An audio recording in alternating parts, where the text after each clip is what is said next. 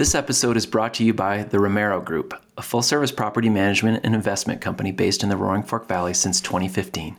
Their extensive team of 100 professionals supports their core focus of association and special district management. In addition to property management, they have a vibrant real estate division and recently acquired the Lakota Canyon Development and Golf Course in Newcastle. I can attest they are locally based experts and dedicated members of the community and proud sponsors of Selling the Mountains. Learn more about their services by visiting www.romero-group.com.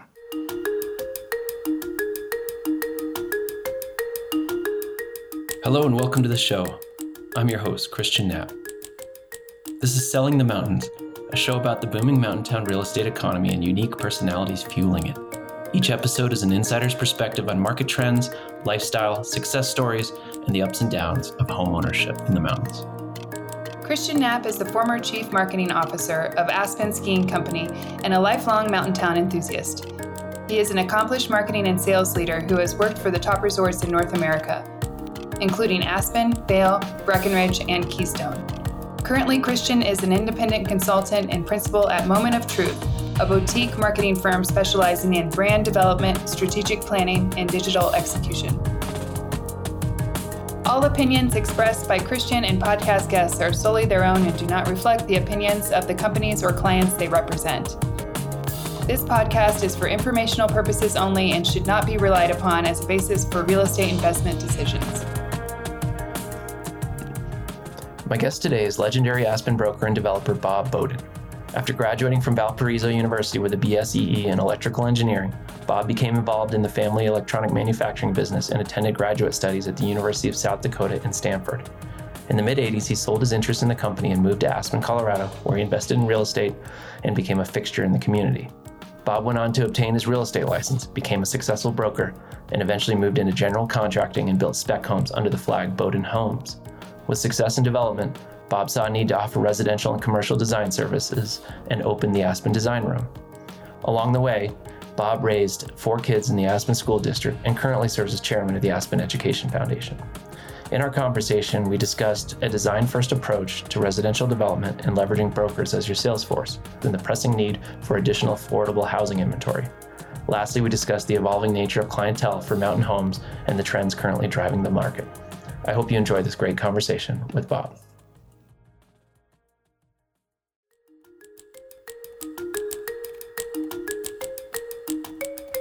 We had 3 types of bands that would come in and play. And now, mind you, I've been here a month, 2 months, so I'm meeting everybody. I mean, it was just a great way to meet people, right? Well, you have just local bands that were happy to get a stage and play in a really nice place. And so the local bands would the Natives was one of them, names you wouldn't know. But they played and they gave it their all, 110%. It was just great fun, great energy, right? Yeah. Think of Animal House and when they're playing the shout. I mean, it was just fun. And then you had mid-sized bands, and the mid-sized bands were like the ones backed by, Bud Light, like a Bud Light spring break band, that kind of thing. So we called them the B bands. If the locals were C, they were B, and they were fine, But every once in a while, you'd get somebody that was a B player that was awesome. So Dave Matthews was a $5 ticket, and nobody really knew who he was. And I mean, it was like, wow. And I'm not really trained in music, but I kind of know music, right? I listen a lot. And so he gets up and plays. I'm going, who's this guy? Who's this guy? What's his name? And you just sit there through the whole sound check. Sound checks were the best. I mean, they were the best. And if they were really good bands, friends would call and come in and want to sit and have a drink early.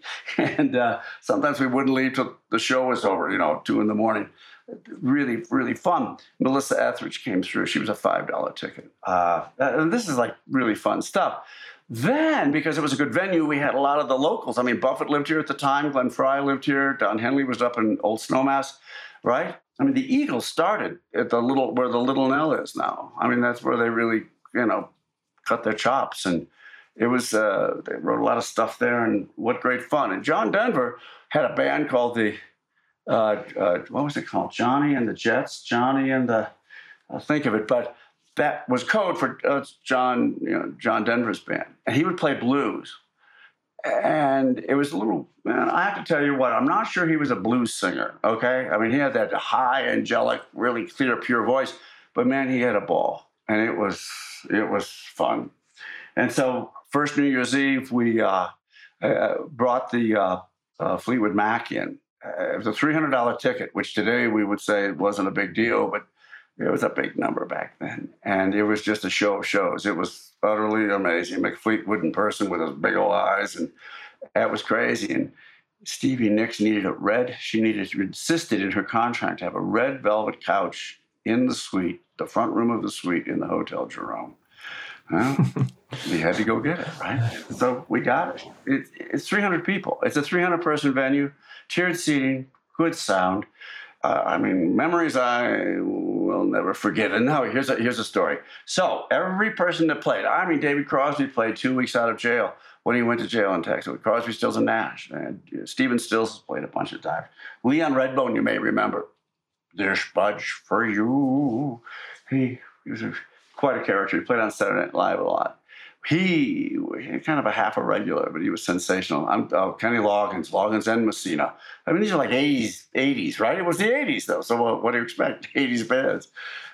They would all sign the back wall. They would sign. So in the dressing room, we had this drywall that was just plain drywall. It wasn't painted. It wasn't anything. And it had names that were just, I have to tell you, it was like a who's who.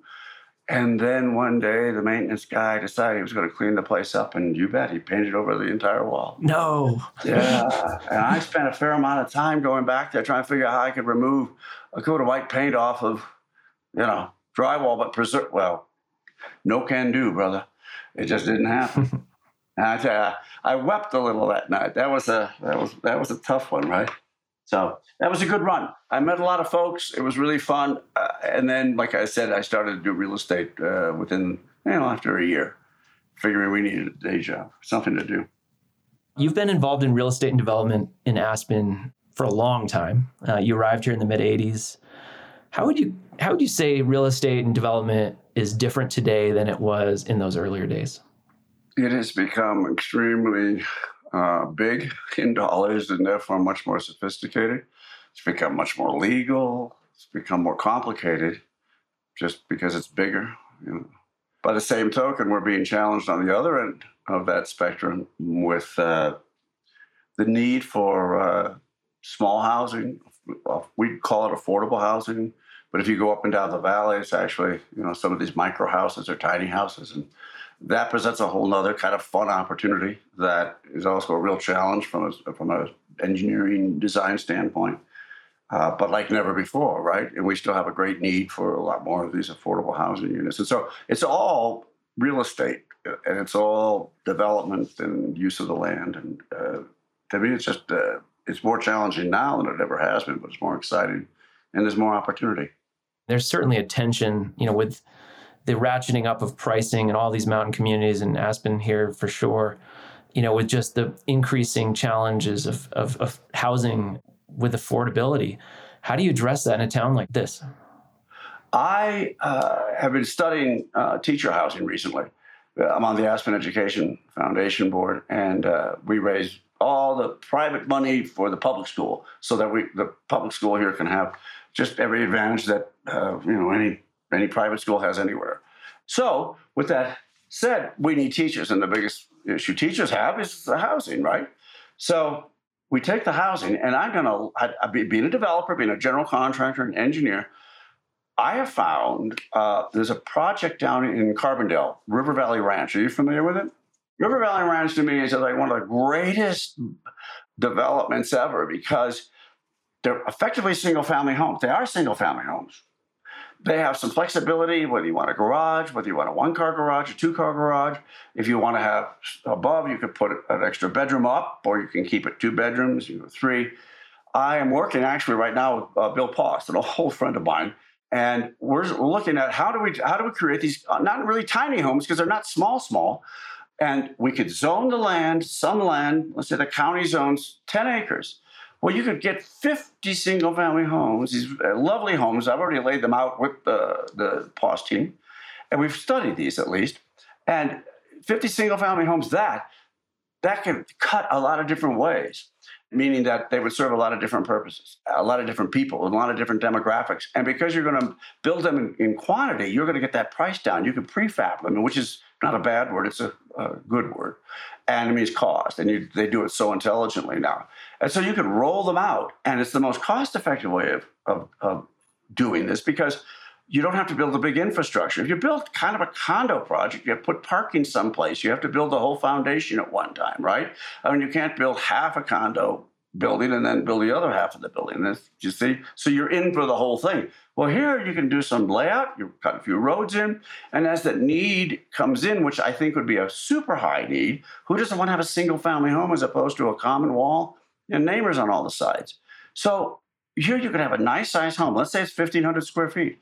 Well, 1,800 square feet. I mean, we haven't figured that out quite yet.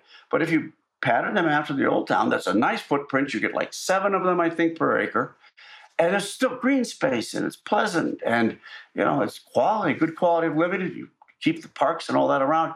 To me, you get the county or the city to zone land for that, even though it's not zoned now. You convert the zoning.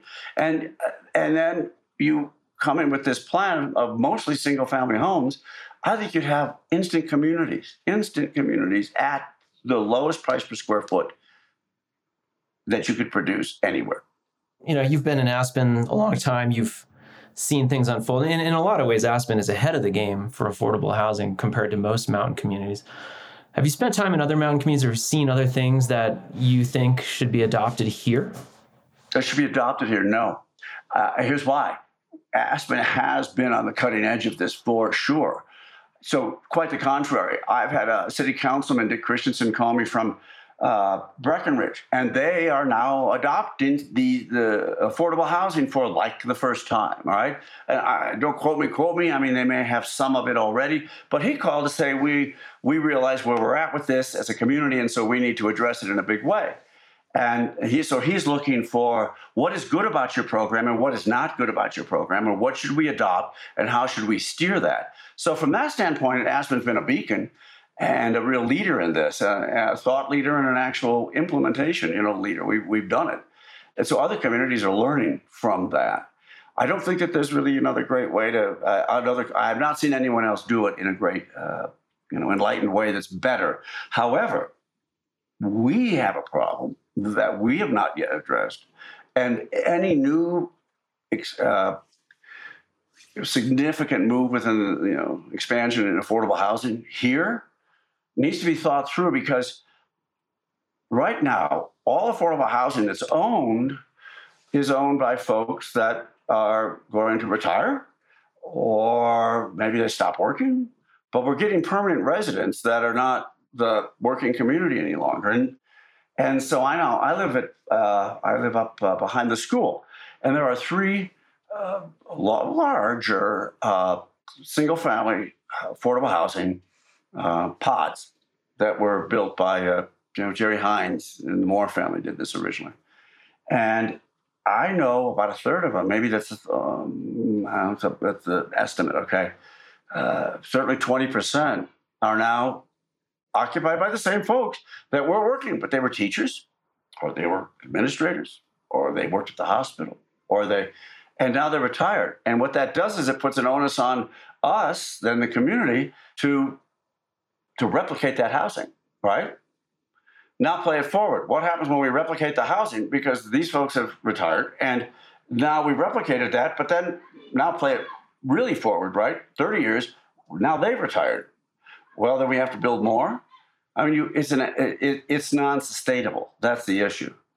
And so, and I think these other towns like I know Breckenridge is building a lot of affordable housing now. Jackson Hole is undertaking it as well. They're way behind Aspen, and it's great, right? They're taking those lessons that we learned. But our program is certainly by no means perfect, and you're identifying one of the major issues is that getting people to downshift once they're into retirement stage, right. And that's a hard challenge that we're faced with. It absolutely is. I mean, it's a moral question. It's an economic question, right?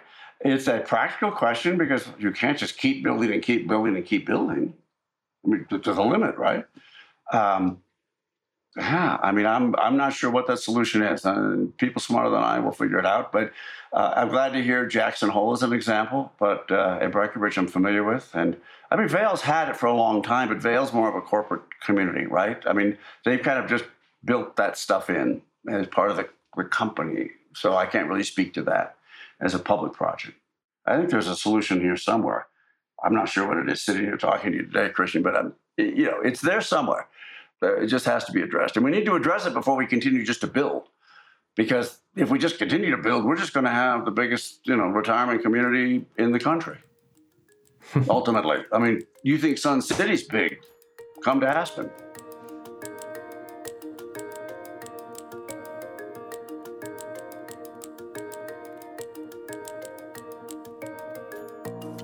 This episode is brought to you by Aspen, Snowmass, Sotheby's International Realty, the premier brokerage in Aspen and the Roaring Fork Valley. As the largest local real estate brokerage, we are a powerhouse firm with international reach and over 180 hand-picked brokers who are local experts, deeply vested in our community and our clients. We continue to set the bar in market knowledge, sales volume, and satisfied clients, and have helped our clients buy and sell more homes than any other real estate company in Aspen and the Roaring Fork Valley for more than 20 years. Our year-to-date sales are greater than the next 4 companies combined. For us, it's not just business, it's personal, because we're convinced there's no better place to live than right here, right now. Learn more by visiting us at www.aspensnowmasssir.com.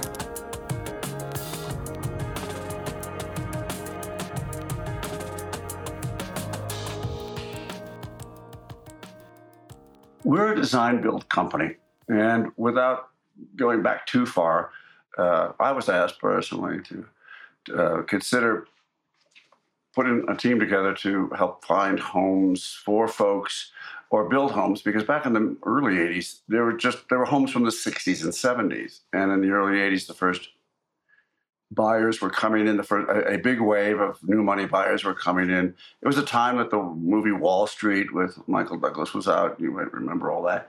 And so there was that wave of Wall Street money coming in, and they wanted something better than what the homes were that were the 60s and 70s homes. And so that just was a natural market. And I was involved as an engineer. I'm a problem solver. I like that kind of thing. And so I thought, well, if we can build computers in my former business, I can build a house. We can figure it out. And so that's how we did that. And so that's the niche. We become a design build company, and we started by assembling teams of people, like the best architects we could find, and builders and interior designers. And over time, we just then became a vertically integrated company where we self-perform. We do that. So we have architects that pretty much exclusively work for us. So today we're a development company that has a general construction division, and we have a development design division. Our core business is doing developing our own homes, spec homes they're called, but we don't do spec homes so much. Many of our clients call them, custom built homes, custom homes that are for sale. And there's a pretty big difference. So when you've been selling property for so long, which I had done for a long time, I listened and I learned what the people wanted. I asked questions and we learned more. And that's what we put into the homes. We found out what was important and what wasn't so important. And so because of that, we have this niche of being able to create homes that people just like and they keep. An interesting statistic is I've done now, I think, with the latest home, we just started 76 homes here, residences. And that's a lot. But out of that 72 of them have now been completed and purchased. And what's funny is 67 of those homes are still owned by the original homeowners, which is kind of an interesting statistic. That people like the homes. They stay with the homes. So that's the niche. These are really good, well-lived, livable Aspen homes that let people enjoy the lifestyle that we have here. And I think that's probably it. We've expanded the business, though, to now do this same thing that we've done for ourselves for other folks. And so as an example, someone just came to us while we've been working on helping them find a piece of land. 6 months. And so we found one, and now we're going to help them assemble the team. And they want to use like their own interior person. That's great. We're going to bring our architectural team in. I'm bringing a particular team. So we're assembling the team. We will build them a home, design it, take it through the process, and be their owner's rep, if you will. All the things we've learned to do for ourselves from a standpoint of managing the budgets, managing our schedules, and delivering a home, the right design, we're now offering to the marketplace. What's the price range on these spec homes that you're building, or these owner-managed projects? Well, let me see. A good answer to that question would be this. I could answer that in a price per square foot, which is interesting, or I could answer it in a gross price. You see, a smaller home, smaller price range. If I had my druthers, I would say to you, a bigger home is going to be much more money, gross, but the price per square foot may be less. So to answer your question, $10 to $15 million is it's a good, effective sweet spot. The market's climbed so much lately, 50 to 20 million is kind of where the market has moved. And this would be for a home that's from, in the 5,500 to 7,500 square foot range. And so you're talking about, $2,500 a square foot price point. And we just sold two for over $3,000 a square foot, which again, they were in the high teens, both of those. So, 15 to 20 is kind of the sweet spot with a mid-sized home. And then someone comes along and wants to have a big home. Well, that price is going to go up. So we sold one, 10 months ago, maybe, not even that, 6, for 25 million range. And I've done them. We've done big homes. We did a complete remodel on the former Bandar home, which was 56,000 square feet. And that didn't have a price range, but that just becomes a whole nother ballpark. 55,000 square feet is a lot of house. It's a lot of house. It was designed and built by a particular individual that had this kind of a need, security and many people, and he traveled with an entourage. And I've never seen anything like it. I don't know that I would ever build something like that from the get-go, but we turned it into quite an amazing, comfortable, real, facility. And it worked for the folks that had it. Talk about the clients for a second. You mentioned Wall Streeters coming in the 80s and 90s, and, Aspen's had its share of, movie stars and celebrities coming in and out. And now, from what I'm predominantly hear from brokers is, it's a lot of hedge funds and investment bankers that are coming in. And now even more recently, a lot of tech money from the West Coast. How do you see clients back then to now, and how has that evolved over time? It's cyclical.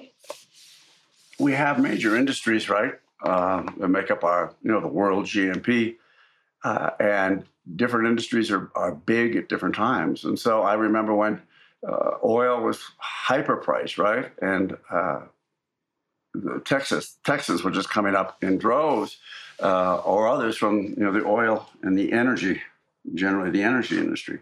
And then that fades, right? Oil prices change, but then suddenly Hollywood is hot. And so then you have quite a bit of those folks coming out, producers, or owners of the studios, or big name actors they'll have.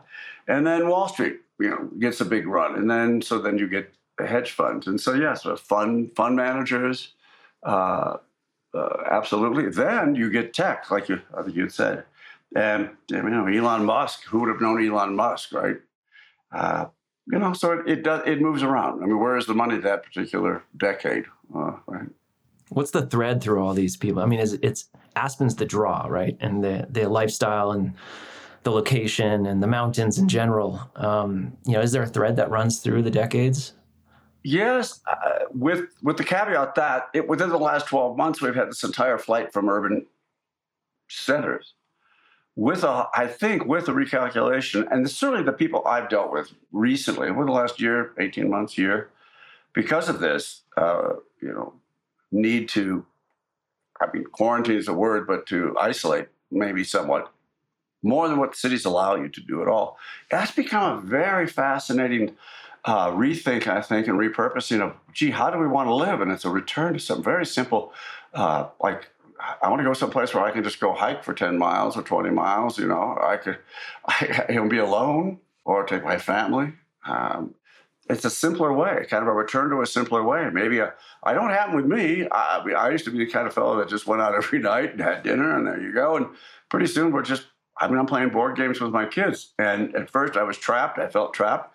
And within a few days, or a week, maybe two, I went, this is really pretty cool. I mean, I had a re-appreciation for what some of the simple things in life were all about. And I think that that's happened with a lot of the folks that are coming out here. So there's that. And, is there the bigger question about what common thread might be?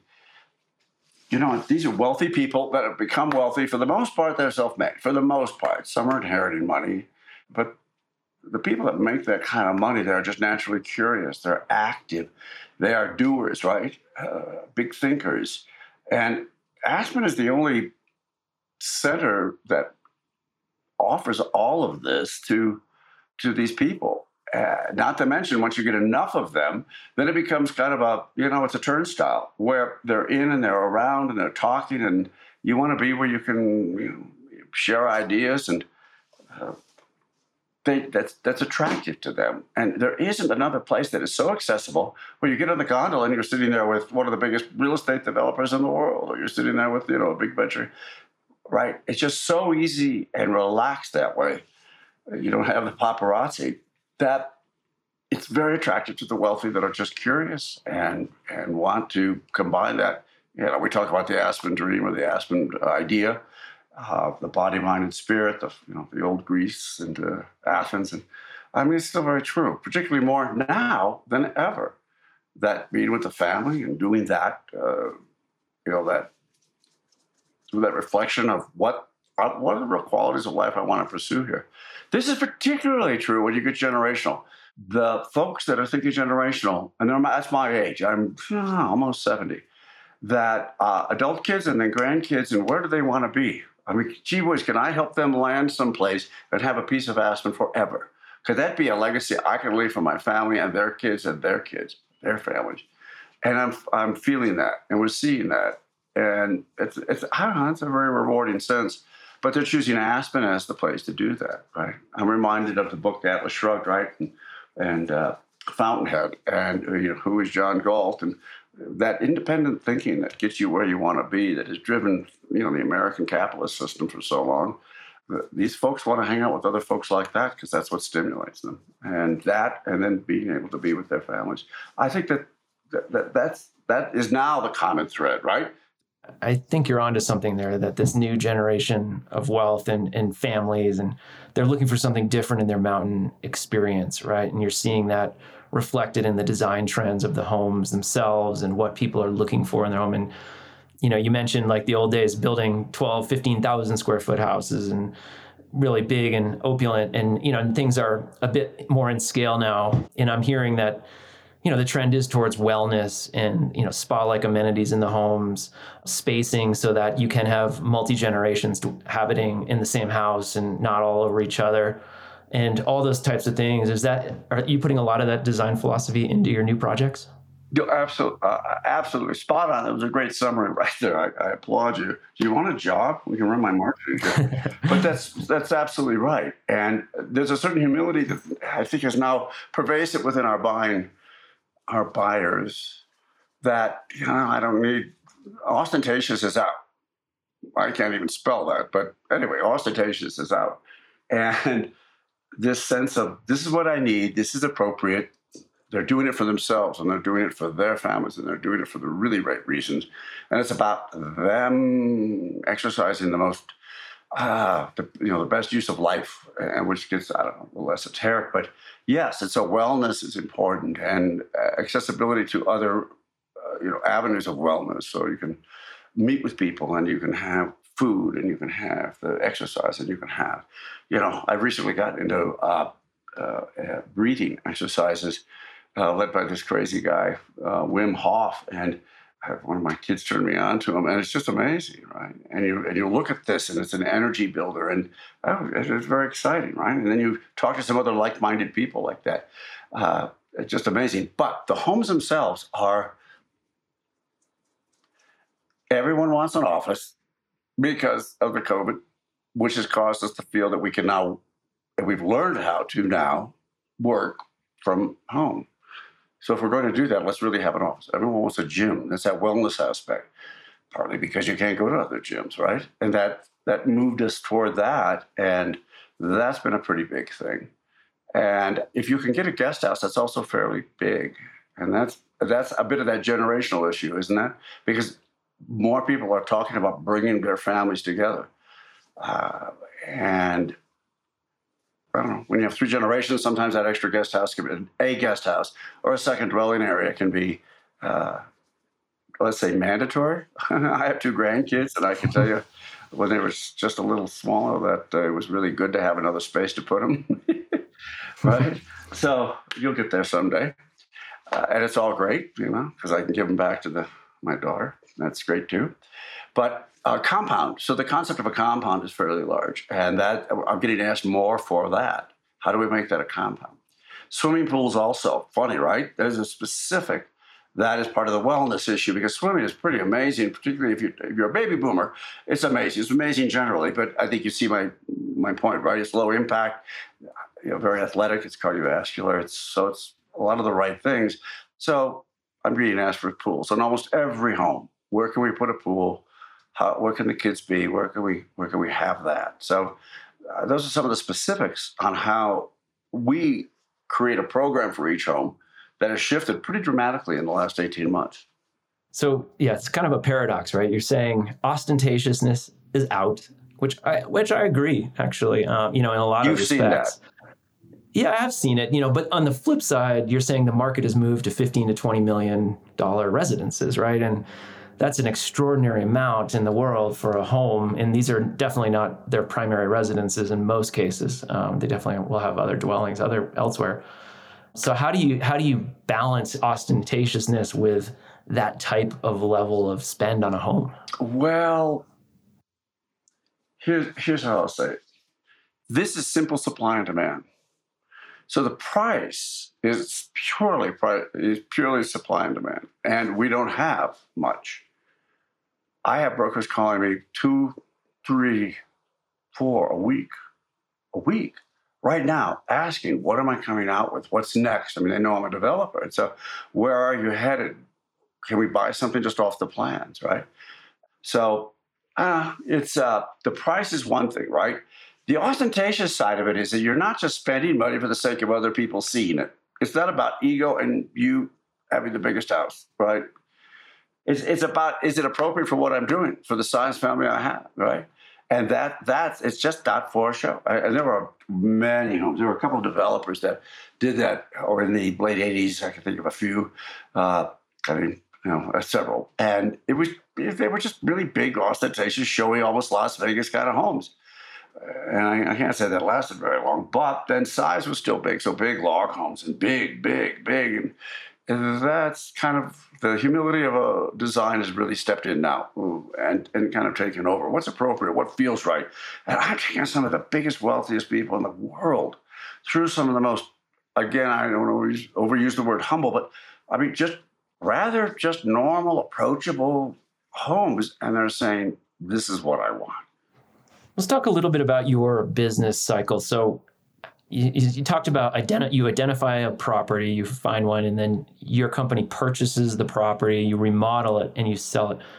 How does that deal flow? At what point does a buyer come into the deal? Is it before or after the property's finished? Just give us a little insight into how that process works. Right. I could take you to the beginning, which is when someone brings me something, or I'll see it. Either way, someone can bring it, or I'll just look. And I look at almost all the properties, like first thing in the morning, 5:36. I turn it on. We have a hot sheet, and we can see what's happened in the last 24 hours or since the last time we opened up the hot sheet. And I'll buy property sometimes by 7 in the morning, offer contracts out, and we do it. Or someone else brings it to me. But once we have that, we do a quick analysis of the property. We understand what we can build on it, and we do this. So therefore, we call one of our professionals if there's a deeper question. But we understand pretty quickly what we can do, what we can build, what can happen. There are variations on a theme, right? We will very quickly start to draw something It takes us about 3 days to draw a house. That's about it. And it's pretty short order. And then once I have a sketch, and they're sketches, we can price that. And again, that's the value of us. So in a week's time, we have gone from I put it under contract, okay, I'll have 14, 21, 30-day due diligence, depending. And within a week, we have a budget, we have a house designed, we have a basic palette. It's a bit secondary. Do you have any, I know you haven't been out to dinner as much and into town as much the last year, but where do you like to go when you go and pop into town for a meal? I think I mentioned to you, I'm older, 70, so therefore I'm pretty careful about what I eat. Try to be. So sushi's always, a plus. And Michael and I are friends, and so I frequent Matsuhisa, quite a bit. I love the Vietnamese place, the pho. I don't know how you say that soup, but that's next to the old Domino's where they make that. That's great takeout, and it's just sensational. It's great fun. Mezzaluna Restaurant was a place I lived because I lived very close to it, and Sharif Suki owned it, started it, brought it here from New York. I knew the whole family, and now he's back. He had started an energy company. But that's just always one of my go-tos, just for sure. Little Nell, if you want to have the best breakfast, I think, in town, either go to the Little Nell or the least expensive breakfast is at the hospital. And it's awesome food. Get a veggie omelet, and it's to die for. I think it's like $3.95. So that's the insider's secret for the day. Where else do you, if you leave the Valley, do you have a spot? It's funny. I just, my son was playing hockey down in Arizona this year with the ASU development team. And so I took a house in Scottsdale or Paradise Valley, and it was great. It was just great. It was a great getaway. I thought I would have to be in the water, by the water, but it was awesome. It was just warm, and I thought it was good. I thought it was great. I really enjoyed it. He enjoyed it. It was good. So I would say there, I made an offer on a house, and I might build something myself down there. But it's a hot market, by the way, down there. And a lot of good, smart people that I encountered down there. So that was really fun. So the desert, right? That's a great alternative. New York City, I got to go to the city. So I'll go there, and for sure. And short of that, I love hiking. So I'll try to go someplace. And I just recommitted to go to Kilimanjaro one more time. We hiked it, 10 years ago? Maybe more, I have to think. That was great, and I had my older kids with me, and that was sensational. And so we've either going to do that or we're going to go to base camp, just base camp. And we know folks that have done that before and regularly. And so that would be fun. So, but I don't leave that much. Every time I leave, I come back and I go, why did I leave? I get it, but I tell you what, there's just not many places that attract me like this place does. I'm always happy to be home. Always. You get off, doesn't that happen to you? You get off that airplane or you pull up the valley and you go, oh, there it is. You see the snow-capped peaks, you see the World Cup downhill course from the back. And it's just something. It just doesn't, that's almost after 40 years, right? I sound corny maybe, but it's just, this community's done a lot for me. And I think I've given back and done a lot for the community.